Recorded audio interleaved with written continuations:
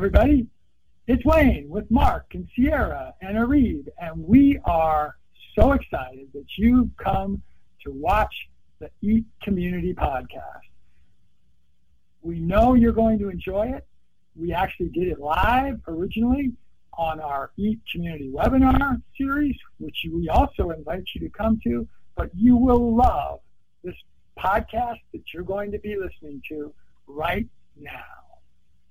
This is our Colonomic Action Team webinar, and we have a very special guest, Steve, with us, and we're going to get to know him in a little bit. But first, I would like to welcome everybody in the audience, and please type in a 1 if you can hear me, and if you can see the screen, and if you can see the webcam, you can see Steve over there. Please welcome everybody, and also welcome Steve to our webinar. So how are you today, Steve? Great. Thank you, Mark. I appreciate it. All right. Thank you so much for joining, Steve. Would you tell us a little bit about yourself and the concept behind the no-till? And we see that it's a 501c3. Would you tell us what that means and your mission briefly? What you're trying to do and achieve, that would be great. Sure. Well, thanks for having me. My name is Steve Swaffar. I'm the executive director with No Till on the Plains. We are a 501c3 agricultural education organization. A little bit about myself. I grew up in north central Oklahoma, working on my grandparents' wheat and cattle farm. I also spent a fair amount of my time and graduated from high school in Tulsa, Oklahoma. So I had the benefit of both the rural lifestyle as well as an urban exposure to that lifestyle as well. I went to the University of Kansas for 2 degrees, one in biology, and then also my master's degree is in aquatic ecology. And how that translates to farming, it really doesn't, other than ecological concepts apply across various systems. I have spent the last 22 years working with agricultural producers, both for No Till on the Plains and prior to that, working for the Kansas Farm Bureau as their natural resources director. So No Till on the Plains, again, is a 501c3. It's a nonprofit. Our mission is to provide high quality education and networking for agricultural producers looking to use systems-based agriculture. And when we say systems-based agriculture, that means that all of the landscape and the various organisms and systems on that landscape work together in a biological system. And so a little bit different than the concept of what we know as modern agriculture, which is very monoculture heavy.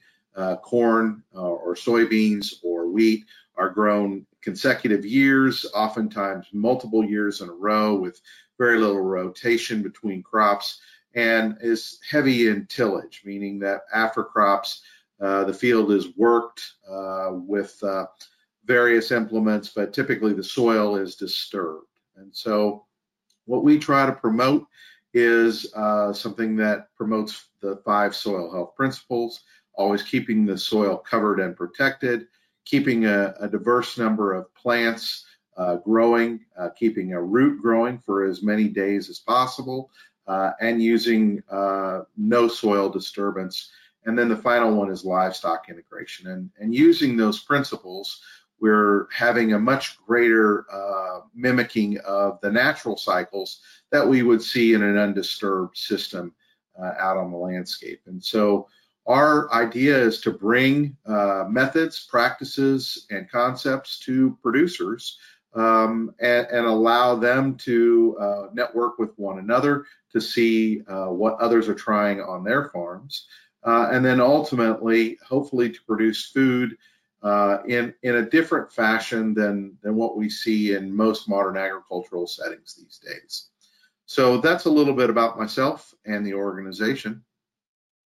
Okay, and where are you based in? And Yeah, just first let us know where you're based in. Sure.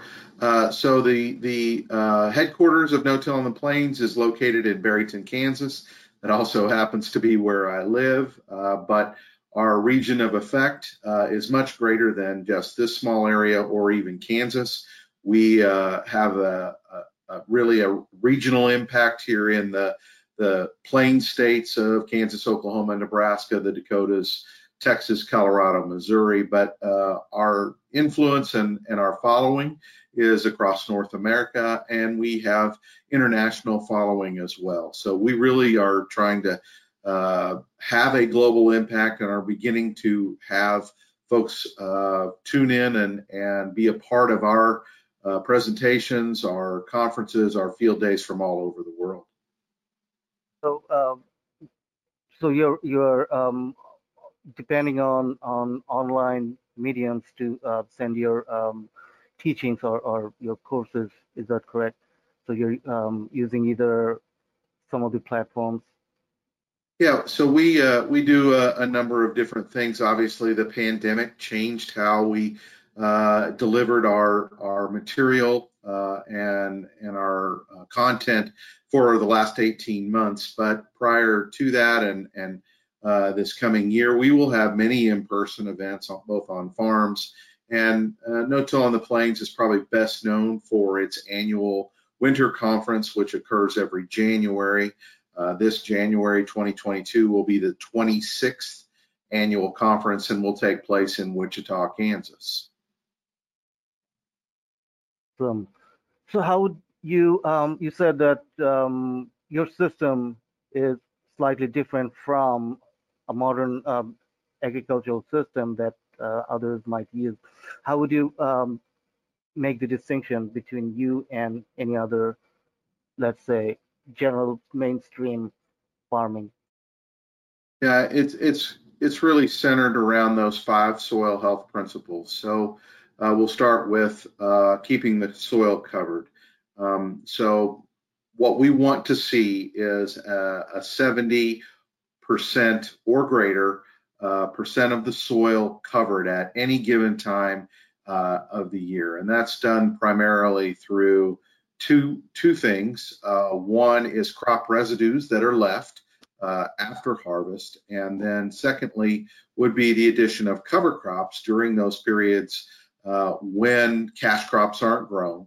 Again, providing that shading, that insulation, that temperature control and moisture control in those times where typically a producer would be fallow. So trying to have something out there covering the soil, keeping it protected. Secondly, would be keeping a living root in the soil for as many days as possible.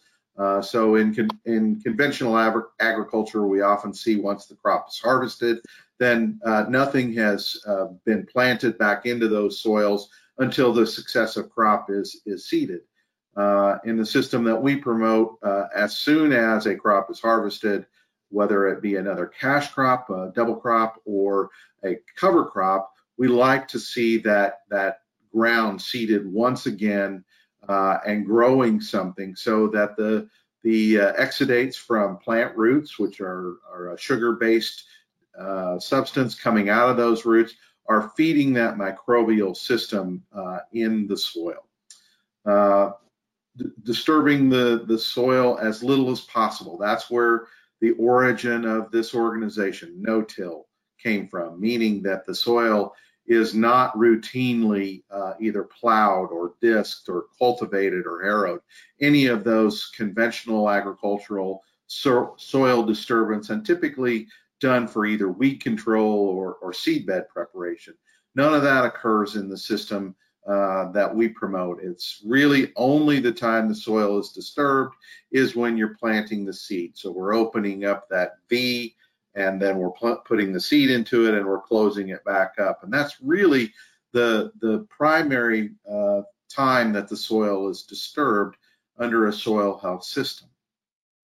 Livestock integration is another one of those soil health principles that really is a result of the separation of enterprises in modern agriculture. When we were younger people and in our grandfathers, the livestock were a major part of the cropping fields. So they were allowed to graze, they were allowed to defecate, they were allowed to urinate on those fields. And as the separation of those enterprises, the livestock were removed from the landscape, we didn't get the benefit of that grazing, we didn't get the benefit of the manures and the urines. And so integrating those animals back into the system, just as we would see in a natural ecosystem, is just another one of those soil health principles and returning the soil back to a more natural operating system. So really, it's all centered around those 5 soil health principles. Awesome. I think we have Wayne with us. Wayne, can you? Hey, how you doing, Steve? How you doing, Mark? Hi, Wayne. How are you today? I'm good. Sorry I was a little bit late. I'm actually out on a field project in Michigan and finished rowing a kayak around out in the pond, doing some work there, and thought I was going to be on time, and I just got a few minutes late. So, Steve, so excited that you're here with us. Steve and I had a great talk several weeks ago, everybody, and I just knew that he was going to be a blessing for all of you, and talking about what his passion is. And I've been listening for the last, I think, almost since the start. And Mark, I'm going to let you continue to ask questions for just a minute while I get set up in a little bit better location, so I can speak a little bit better. So why don't you ask 1 or 2 more questions, and then I'll join in. But thank you so much for being here, Steve. Thanks, Wayne. Okay, so I'm going to ask you, if you don't mind, some personal questions. So think about some mentors that you had while even in your childhood, growing up, or later on in your life that you think had an impact on your career or what you're doing today in any way. Sure. Well, I'd probably have to say my grandfather would definitely have been one of my early mentors. He is the person that took me to the farm and showed me about farming. At about the age of 8, I started to join him and help him a little bit. And in addition to the farm, he always encouraged me to watch what was happening around us, particularly as we drove around. And I would say he really was the one that began to hone my observation skills. So I can recall a particular incident where we'd been working on the farm, and I couldn't have been more than 12 or 13 years old, and I decided to take a nap on the way back to the house, and he intentionally woke me up and said, "Hey, you really need to look around." It happened to be just about dusk, and you really need to look around and see what's going on as we drive home. And on the drive home, we saw deer, we saw turkey, we saw quail, and I guess that's really where my skills for observing the natural systems began. Didn't appreciate it at the time, but certainly do now. I had an advisor in graduate school who was very important in my life, Dr. John O'Brien, who is now deceased.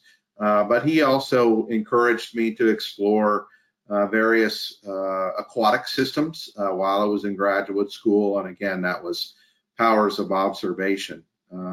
But probably in my adult life, the last 10 years, it is the farmers that I have met, and there are numerous ones who were not afraid to try something different, to buck the system, if you will, to try to produce crops in a different way that were more friendly to the soil, less intensive chemically, less intensive from a tillage standpoint, and really embrace the diversity of plants as well as the animals. And so I could spend the rest of this time probably naming those folks off. But the founders of No-Till on the Plains would definitely be in that group, that founding board that are in there, that were there when the organization got started. And I'll mention just a couple because I feel particularly close to them, but Keith Thompson from Osage City, Kansas, and Bud Davis, who was retired from NRCS, that would definitely count them in my group of mentors. Okay, so now, is there a book that you're reading right now that you would recommend to our audience, or something that you're reading right now that you really think it's good? Yeah. So a couple of books that I read and reread, are fairly important to me, and they're not necessarily current books, but are something that everyone should read, and that would be Aldo Leopold's book. All of us who are in the natural systems of management and those that want to be observers of nature, that is a seminal book for certain. I would also say books like Dirt by David Montgomery are ones that people should always read. But honestly, we're in gardening season, so my book reading is a little less than it would be in the winter. And I did a lot of reading during the pandemic, so right now I really haven't started anything new. But I would definitely read any of the books by David Montgomery or Aldo Leopold. All right. Okay, so I see that Wayne is back on. Wayne, he's back on, so he might have some questions for you. Yeah, I do. I appreciate you guys. Just those are great questions. They're ones that I always ask. Let's go back to the founders of No-Till. Give us a story that you have about any of them that's either funny or insightful or something that you remember that's just kind of a cool story. Sure. So I've not been with the organization since its inception. Just the last 8 years have I been here. But the two guys that I mentioned, Bud Davis and Keith Thompson, have both relayed this story to me, and I can see it in my mind's eye as it happened. So they were on Keith Thompson's farm, and they were digging in the soil. And they were below the residue level. And as they dug, they saw something they had not seen before. Keith had been in the no-till system for 10 or 15 years and was beginning some cover crops, but there was a white substance below the soil. And it ended up that it was mycorrhizal fungi. And Bud Davis was very excited about it, and Keith didn't even really know what it was at the time. And so that's a great story. But I think the thing that sticks with me the most is anytime you put the shovel in either a child or an adult's hand, and the first time they come up with a shovel full of soil and it's teeming with life, whether that be earthworms or springtails or other macro invertebrates that you find in the soil, there's always this look of amazement on their face of, I didn't really realize how much was going on down there.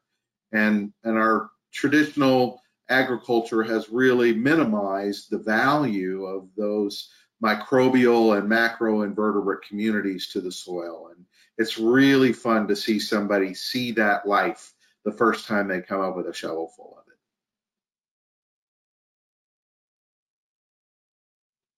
it. And Steve, I not on right from the start, but so if this is a repeat, just tell me or tell us.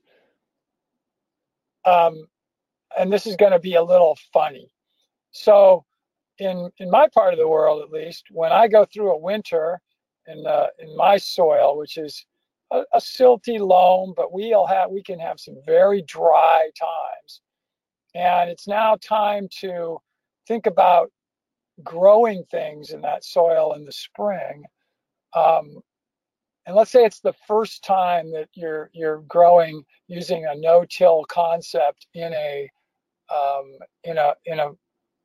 particular field. I don't think it means that you just take the seeds and you sprinkle them over the top of that hard ground that was never handled properly before. What do you define as a method of managing the soil to then allow you to be able to plant for the first time when a soil has never been in a no-till system before?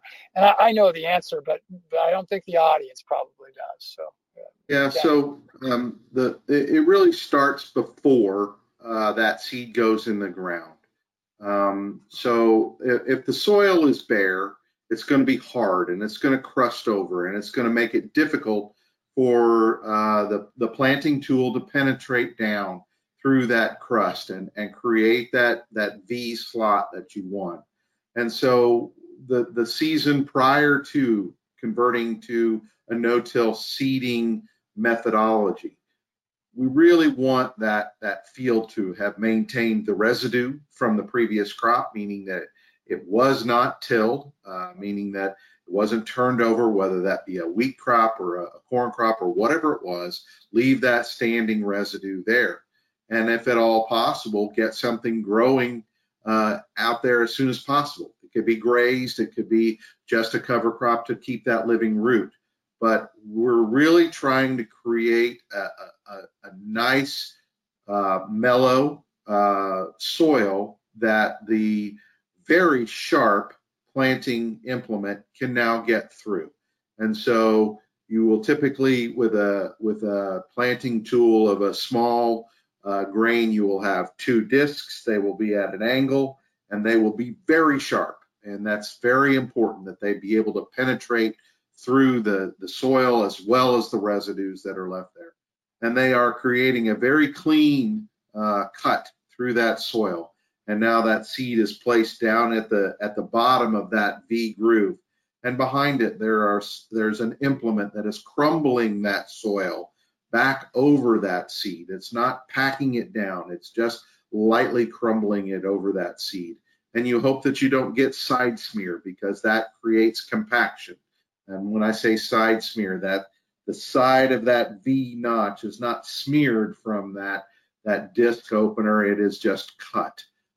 And so you're really trying to create the best seed bed that you can and the cleanest V that you can. And so by covering that seed back up lightly and with adequate moisture, it should be able to germinate. It should be able to get water down at least to that level where that seed is planted. Great explanation. Really good. Mark, by the way, I won't be able to see them. So if you see audience questions that you want to throw in at any time, go ahead and do that. So do you have any kind of an indication of how many acres in the U.S., let's say, today are being crops are being grown using a no-till method? Yeah, that's a quick question I get pretty frequently, and I can only give you my best estimate. So I'll start with this: that not all no-till is created equal, and probably the term that we prefer is either never till or continuous no-till, meaning that between crops there is not a tillage pass over the field. And the number of no-till acres, so a soybean crop is harvested and the following spring corn is planted in, there's no tillage in between. Well, a soybean crop doesn't leave a lot of residue. There's really no need for tillage except if the farmer likes it for a recreational purpose. We call that recreational tillage. And that is in the National Ag Statistics Service, that is counted as no-till. But following that corn crop, the producer goes back and they actually till those corn stalks in. That's one version of no-till. That's a statistical or a counted no-till. What we're after is continuous no-till, and those numbers of acres are significantly smaller. And I would give you my best guess that about 20% of the acres across the United States are in a continuous no-till system. Somewhere 33 to 35% are in a minimum till, or that no-till situation that I described to you earlier, where there's not always tillage, but there is still some regular tillage in the system. So depending on what that definition is, anywhere between 20 and 35% of the acres are in some sort of reduced or continuous no-till. Great answer. What's a question that you get when you speak, or when you are just with people that you are somewhat perplexed by? This is a tough one, or that you don't really understand how to give an answer related to the no-till concept. Is there anyone that you get that you just sort of struggle with, and even today you really don't have a good answer for? it's a tough one. Yeah. It's mostly cultural, Wayne, in that I get younger guys say, well, how do I convince Dad to let me do this? Yeah. And quite honestly, Dad has to see the numbers, and he has to see the benefit to the farm. And those are not always clear cut, and they certainly vary geographically, because water is the most precious commodity that we have, and you can't grow 4 crops in a year on 16 inches of moisture, but you can grow 2. And so really it's about how do we get over that social hurdle, because Dad or Grandpa has become accustomed to doing business with local farm suppliers. He's become accustomed to doing business with a seed supplier. He's become accustomed to doing business with the co-op. And if you overturn all of those relationships with those folks, and now you're buying less, it's a difficult social change to make. And so that is probably the most difficult question we get, because the answer is never the same from person to person. Right. Makes sense. By the way, don't you think that's very typical of farmers, multi-generational farmers in general, which is almost every question you could ask that would be something new that they'd be doing, that they would say, why would I do that? My grandpa did it this way, and my dad did it this way, and so I'm going to do it this way, right? I mean, it's not so. Marketing, for example, why do you always take your crop to the elevator versus other kinds of marketing? Dad did it, Grandpa did it, I'm going to do it. I don't think it's just it's a cultural. It is very cultural. It's very much that way, and the ag policy that exists really makes it difficult to change some of those things. The tractor wasn't adopted overnight. It took nearly 25 years from the time the tractor was first introduced for it to be a widely used new method. And so this is not new, and particularly with the investments that are made into modern technology, it's maybe even more difficult to get a widespread change to occur. Post-planting, so a farmer has now adopted the no-till approach. And the answer may be different for, let's say, a first year versus subsequent years. But what is the difference in the way that you now manage that crop through its growth cycle, whether it be with supplements, whether it be with fertilizers, whether it be your irrigation, all of those sorts of things? Yeah, There's a couple of answers to that, Wayne. One is worry less about yield and worry more about profit. And so if the local neighborhood is all about bushels per acre, and you've been in that contest for years with the neighbors, it's going to be difficult, because more than likely to change to this type of system, you're not necessarily going to have more bushels per acre than your neighbor, but you may have more dollars per acre than your neighbor. And isn't that the most important part? Or we all want to believe that it is.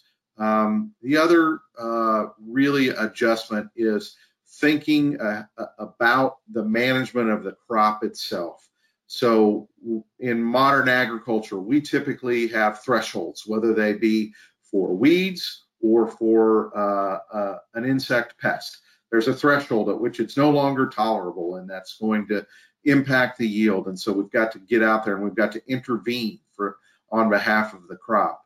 Now, I really think we have to start thinking a little differently about what those intervention points are, what those triggers for intervening might be. That's not to say those tools aren't useful, and sometimes we do have to just save the crop. But there's a different thinking process now in the profit versus the yield. And is that actually going to pay for itself? So if I've got a weed threshold out there and it's 10 weeds per acre, for example, and that's what the local agronomist says, well, now we need to get out and spray. I counted 10 in an acre. Is that 10 really going to knock that yield back that much? And of course, it depends on the weed. Same with insects. Sugarcane aphids in our milo crop a few years back was definitely one of those where we really had to look at what stage those aphids were in, how far along the crop was, and what our beneficial insect populations were at the time.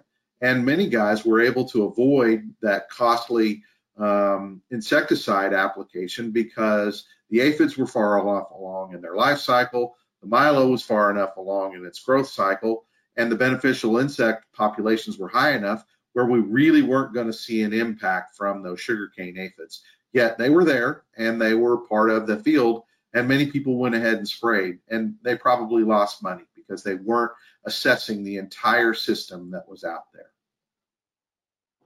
What a great answer. By the way, I don't think that applies just to no-till. That's an attitude that anybody in a farming situation should have, which is think about profit.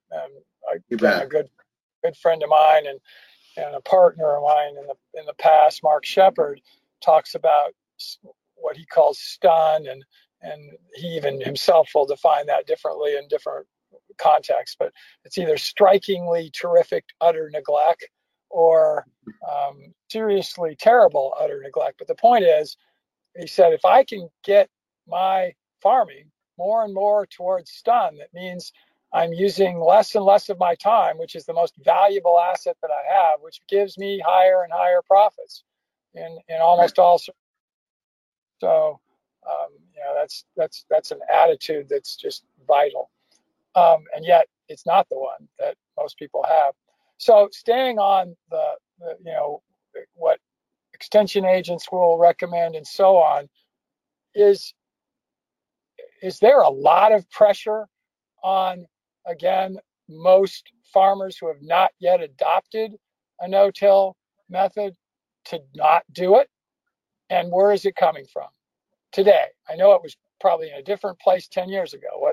Where is that negative pressure coming from?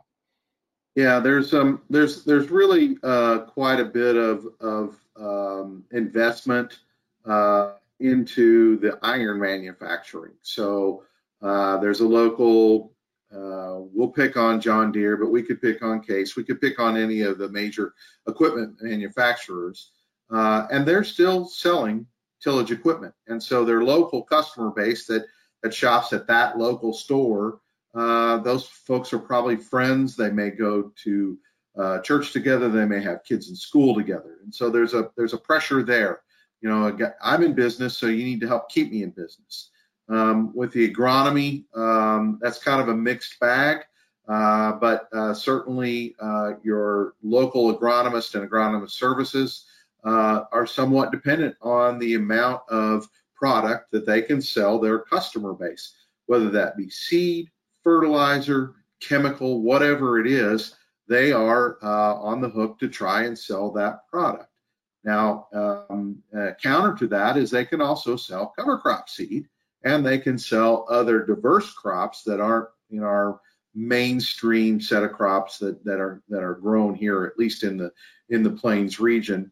And then the USDA policies, the Farm Bill has a lot of rules and regs that farmers really have to comply with if they're going to be a part of those payments. So, for instance, there are parts in the West where a cover crop has to be determined or terminated a certain number of days ahead of the planting of the cash crop in order to prevent it from robbing moisture.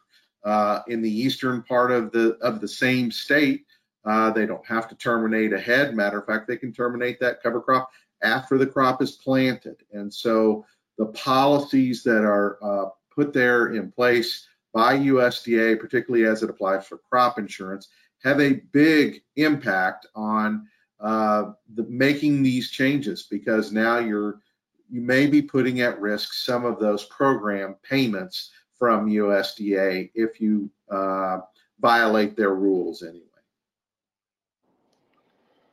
And that all of that's very unfortunate, especially the front end, because I think for the most part, the farm community, the farm culture is a very people-centric one and very loyal one, and so that pressure to support friends that might be the deer dealer or the case dealer or others, and to buy equipment.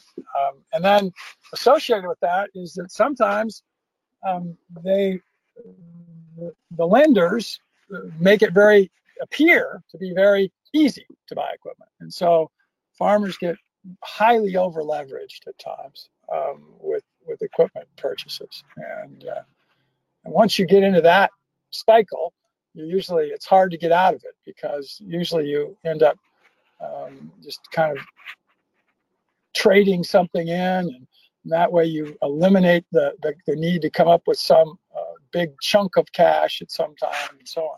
And that's the other thing, that for those of you that are listening that aren't in the farming industry, you need to understand that it's a very risky one, in the sense that all your costs are up front and all your income is at the end. There's just no middle ground typically. And so you take all the risk, all the costs, and then you wait till even after harvest, sometimes long period of time, because you need to store until prices go to the point where you believe they need to be before you can ultimately sell. So anyway, that's not something that is the case in very many businesses, and that's a long period of time. It's a 90-day period at the minimum, and 6 months or more on average. So cash flow. Yeah. You mentioned landlords, and that's another negative pressure, quite honestly. Landlords who may or may not have been attached to the land through a previous generation, or may have been, but no longer live close to that piece of property. Most of our farmers are dealing with multiple landlords, and each one of them has their own expectations of either a payment related to the production on that land. It can be a crop share or a cash rent, or they have a particular way that they want that land managed. And if that's how their grandfather's grandfather did it, it's probably going to be very intense in tillage and not very diverse in the number of crops that were raised. And so farmers must work through those relationships with those landlords. And I'll point to a spot on our website, a video series we did with Ryan Spear, and how he works with landlords to try and help them understand how soil health can improve not only their property, but also their bottom line. And he shares the risk with them. And so, landlords are another big influence within decision making in the agricultural community. Tell us again about your live conference. And again, because we've went through a year here where the pandemic wiped out most live conferences in the last year, and now we're moving ahead to where it looks like conferences are all going to be starting again. Tell us about the conference, a little bit maybe about costs, if they're lodging right there, if people come and so on. Just Sure. Let's a little bit more of a plug-in for that if we could. Sure. So our 2022 conference will take place in Wichita, Kansas. It will be pre-conference workshops on January 24th. And so there will be 2 workshops that day. One is sort of just basics of soil health, all-day workshop. The other one is advanced concepts in soil health, again, an all-day workshop. The 2-day regular conference will be January 25th and 26th. Each day we'll have a general session where we'll open up the day with a couple of inspirational and educational speakers. One of them is going to talk about mental health aspects of farming and the things that changed his life and how he turned to soil health to help his mental part of daily life. And that's Ben Taylor Davies. The second general speaker, Erin Martin, she's a gerontologist, and she's going to talk to us about how soil health and food quality can help with the aging process. One of the things that really struck me about her is some studies that she looked at that said the pockets of 100-year-old people have one thing in common. They eat naturally grown foods and they exercise. And so food as medicine is kind of the theme there. Each one of those days will also have multiple breakout sessions where we'll have mostly producer speakers. Agricultural producers will make up most of our speakers, and each one of them will have hour-long breakout sessions. We'll also have several producer panels. One of the topics is going to be cover crops in an arid region and cover crops in a moisture-rich region.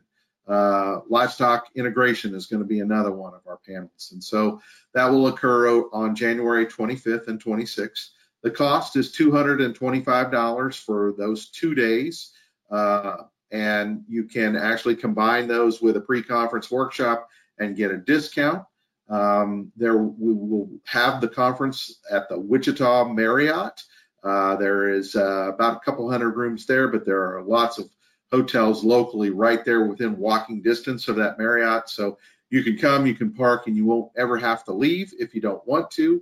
We'll have lots of networking opportunities for you and our speakers, as well as other producers from around the country and the world to interact with one another in a social setting as well. So again, January 24th through 26th, 2022 in Wichita, Kansas. By the way, everybody, that's a bargain price for a 2-day conference, and anything in the, I'll just broadly call it the alternative ag industry. So that's a bargain. And at the end, Steve talked about what I think a lot of people see as the most valuable thing for conferences, which is networking. And especially if you're new to this, you'll get so much out of just having the ability to talk to other people who are already doing it, and hopefully from wherever they're from is near where you're from, and or similar situations that you would have in terms of your climate, probably, and your rainfall more than anything. Steve, what you said your best guess would be 25% of the land in the area that you have knowledge of that would the crops would be farmed today with no-till. What would be a goal for 5 years from now, and let's say 10 years from now, for that number to go to? And what's going to have to happen to be able to reach those goals? Yeah, I'd say 5 years from now, if we could inch that number up 15%, that would be a really good achievement. 10 years from now, I'd like to see more than 50% of the acres in crop production and vegetable production be in a continuous soil health system. The things that are going to happen is it's going to be driven by consumers. There's going to have to be a desire and a market for foods grown in that system so that premiums can be desirable and available to those producers. Farmers, growers are businessmen, and so they have to have a competitive advantage to make some of these changes. And so motivating them by offering the opportunity for them to make a little bit more money for the investment and particularly for the risk is going to be a big part of that. Addressing some of the USDA policies has to be a part of this. We've seen the current administration give signals that they will focus more on carbon farming or practices that improve carbon in the soil. That is a big part of what happens in a soil health system, is that there's addition of carbon through organic matter, and there's not a release of that same carbon through tillage. And so that appears to be on the horizon, but I would expect, at least based on the current makeup of our Congress, that it will be voluntary incentive based, and that will be the first stepping stone. And then hopefully, as the momentum builds and folks see that there is perhaps more money, less investment to be made in producing crops that way, it will just become a cultural norm. That seems to be the best method to get the agricultural community to change, is making it a cultural norm, not through a top-down carrot and stick approach. And so it does take time, and more producers will adopt it as those premiums are made available, and some of those negative forces are either removed or certainly loosened just a little bit. Okay, great. Mark, do you see any questions from the audience that are throw in here? I'm looking at the questions. No, nobody has put anything yet, but we can see if, give them a couple of minutes. Yep, we've got some time. That's why I was throwing it out now. And this is one where please don't feel bad if you just don't have any, or if you don't feel like you have any answer at all. But what if I'm a very, very small farmer? I literally just produce in a quarter-acre field behind my house for myself and my family and my neighbors. And you can do that, by the way. You can produce a lot of food on a quarter-acre in certain locations. What would be a tool that you'd use for no-till? Because obviously you're not going to use a disc that, no matter how sharp, because it's too big to be using in your back, in that very small size that you'd be working with. Is there any tools that you can help people to know about? And again, if that's just not an area that you cover, just say that. No, actually I do that on my own, Wayne. My garden is quite large, and I try to practice what I preach.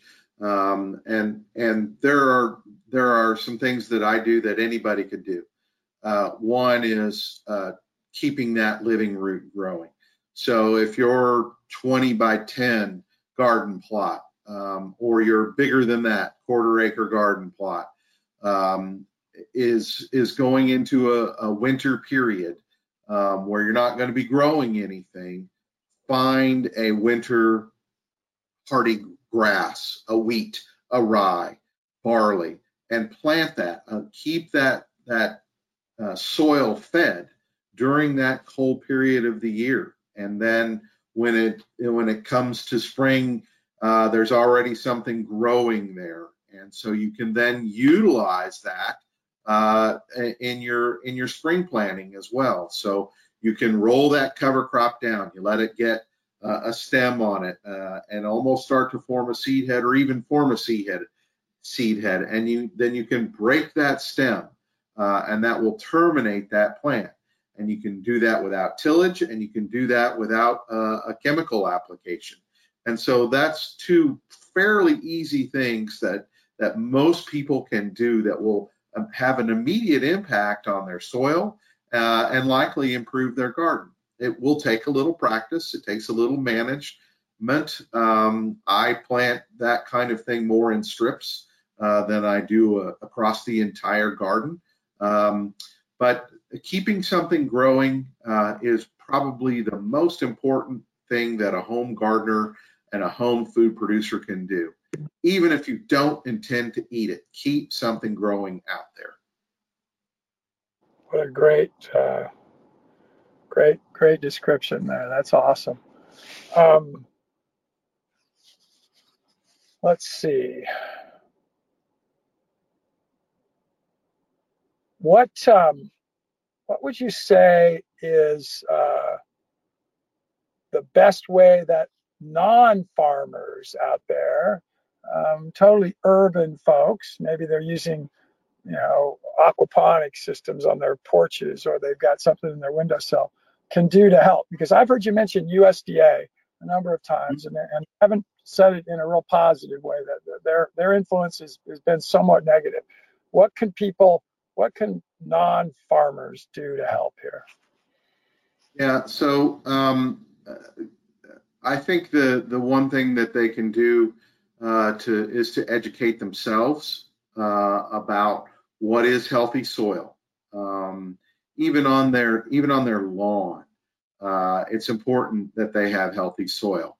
Understanding that growing something in a monoculture, so the manicured lawns that we see in our urban neighborhoods, that's not necessarily the best thing for your soil. It may be the best thing to sell your house with, but it's probably not the best for your soil.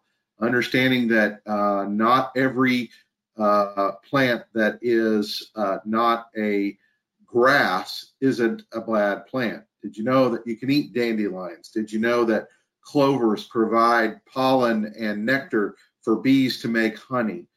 Be a little bit more accepting of some of those other plants in your yard because they're only helping your soil, and they may be something that you could use as a resource yourself.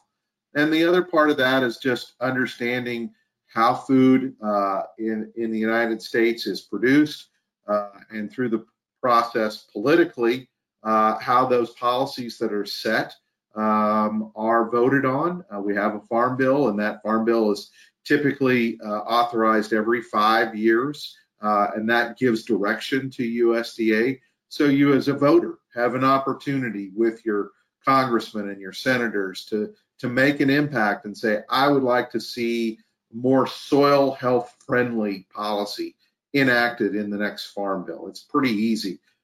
If they don't know what that means, educate yourself so that you can tell them, what does a soil health friendly policy mean?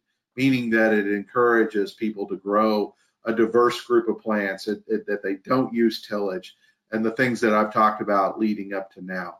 There's pretty simple things that consumers can do as well. Ask, how was this particular plant grown? Can the grocer answer it? If not, why not? We have a pretty good understanding of what organic means. At least we think we understand what organic means. Did you know that organic doesn't mean no-till? Organic often does use tillage because that is their weed control method. Could the organic be no-till and use cover crops for weed control? It sure could be. And so all organic is not created equal. Just because it says it's organic, does that mean it's more nutrient dense than a conventionally produced piece of fruit? Definitely not. And so understanding what all these terms mean, understanding how you as a consumer can influence what's on the shelves by speaking to your grocer, those are all things that the average citizen can do that can support the production of food in a different fashion.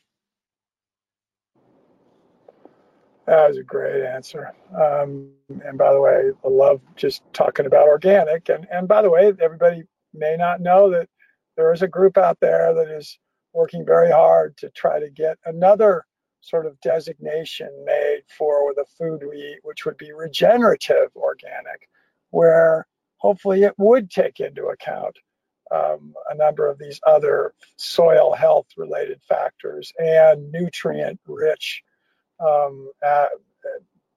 situation of the food itself.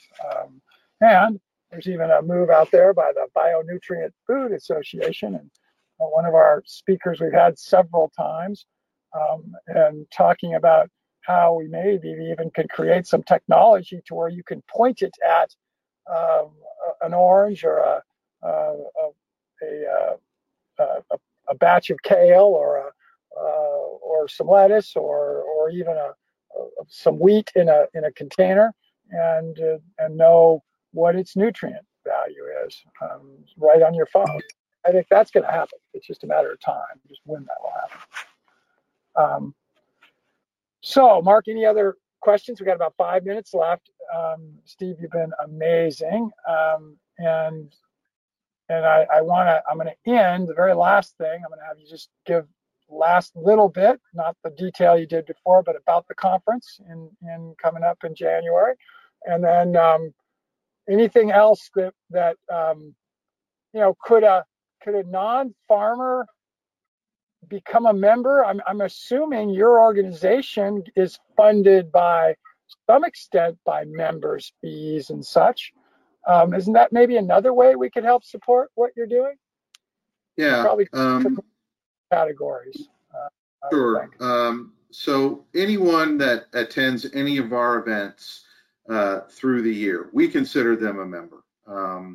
We're pretty broad in the way we look at our membership. We want people to want what we offer. So we don't charge a separate membership fee. And anyone can sign up for our newsletters at any point on our website. We do take donations on our website as well. But we really want to encourage membership through participation. We have a number of events coming up this summer in this general region where we will be visiting a soil health farmer's farm.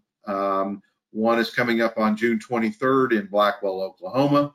We have another one July 15th out in Hugoton, Kansas.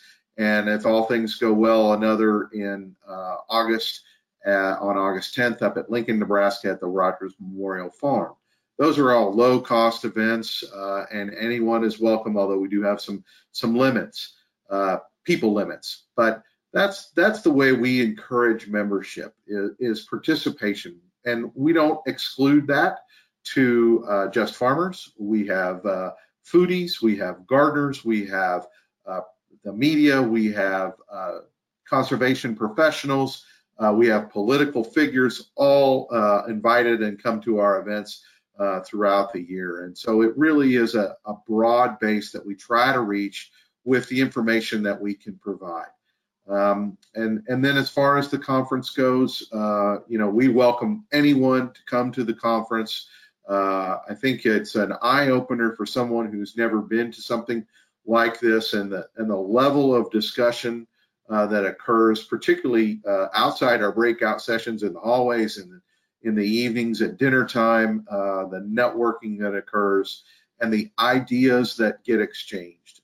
And it's not just about how do I grow a better corn crop, or how do I remove tillage from my system. It's a much broader conversation that occurs outside of those breakout rooms. We use that more as a catalyst for the conversations than anything. So really anyone is welcome at our events. Awesome. Well, we are right getting up at the top of the hour. Mark, do you see any questions out there from the audience? And if you guys, you really should ask some. No bad questions, by the way. No, I don't see any questions from the audience, but I have a question. What is the best way to get in touch with you? Is it through your website or some other way? Yeah, so through the website, there's a contact form that you can reach us. You can also just email us at info@notill.org. or you can call the number at 785-210-4549. All of those are acceptable ways to reach us if you have questions or you're looking for some information.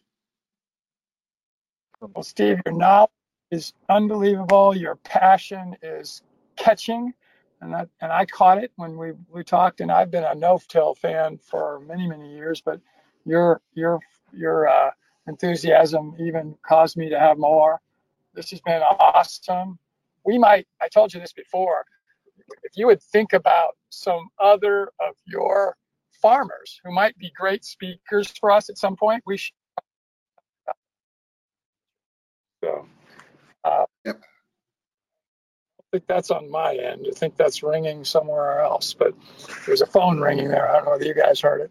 But anyway, if you've got names and even maybe some of the founders, if they're still around, and we'd love to have those folks on, because that would even promote what you're doing more. So Sure. Mark, do you have any other questions? Or Eve, if you're out there, you have any other questions? Anything? Arif, do you have a question? Nothing from my side right now. I think it was pretty much. All right. Well, both of these guys get no-till going in their countries at some point, in Bangladesh and Pakistan in a bigger way. I'm sure there is some already, but even in a bigger way. So with that, go ahead, Mark. Oh yeah, we use conventional methods of tilling. We don't use like a big tractor or anything like that, but just almost natural way of tilling. Yeah, but I will tell you, I bet it isn't very natural, because you are doing what I know it's right when I came in that Steve was talking about. You are turning that soil over. You're taking that dead stuff underneath and pulling it to the top. That is the traditional way of tilling. Right. A plow. So anyway, Steve, thanks again. Mark, thank you. Yeah. Audience, thank you. Arif, thank you. And we will probably give it a say a bye-bye. And do you want to end with anything, Steve? Give last words of wisdom. I would say this: long live the soil. Yeah, that's good. It's a good one. Well, thanks, everybody. Mark, why don't you take us out? Hey, everybody. I bet you enjoyed that immensely. That was one of our most amazing presentations here at the EAT community. Please look forward to our next podcast in the very near future, and we look forward to seeing you again on the EAT Community Podcast.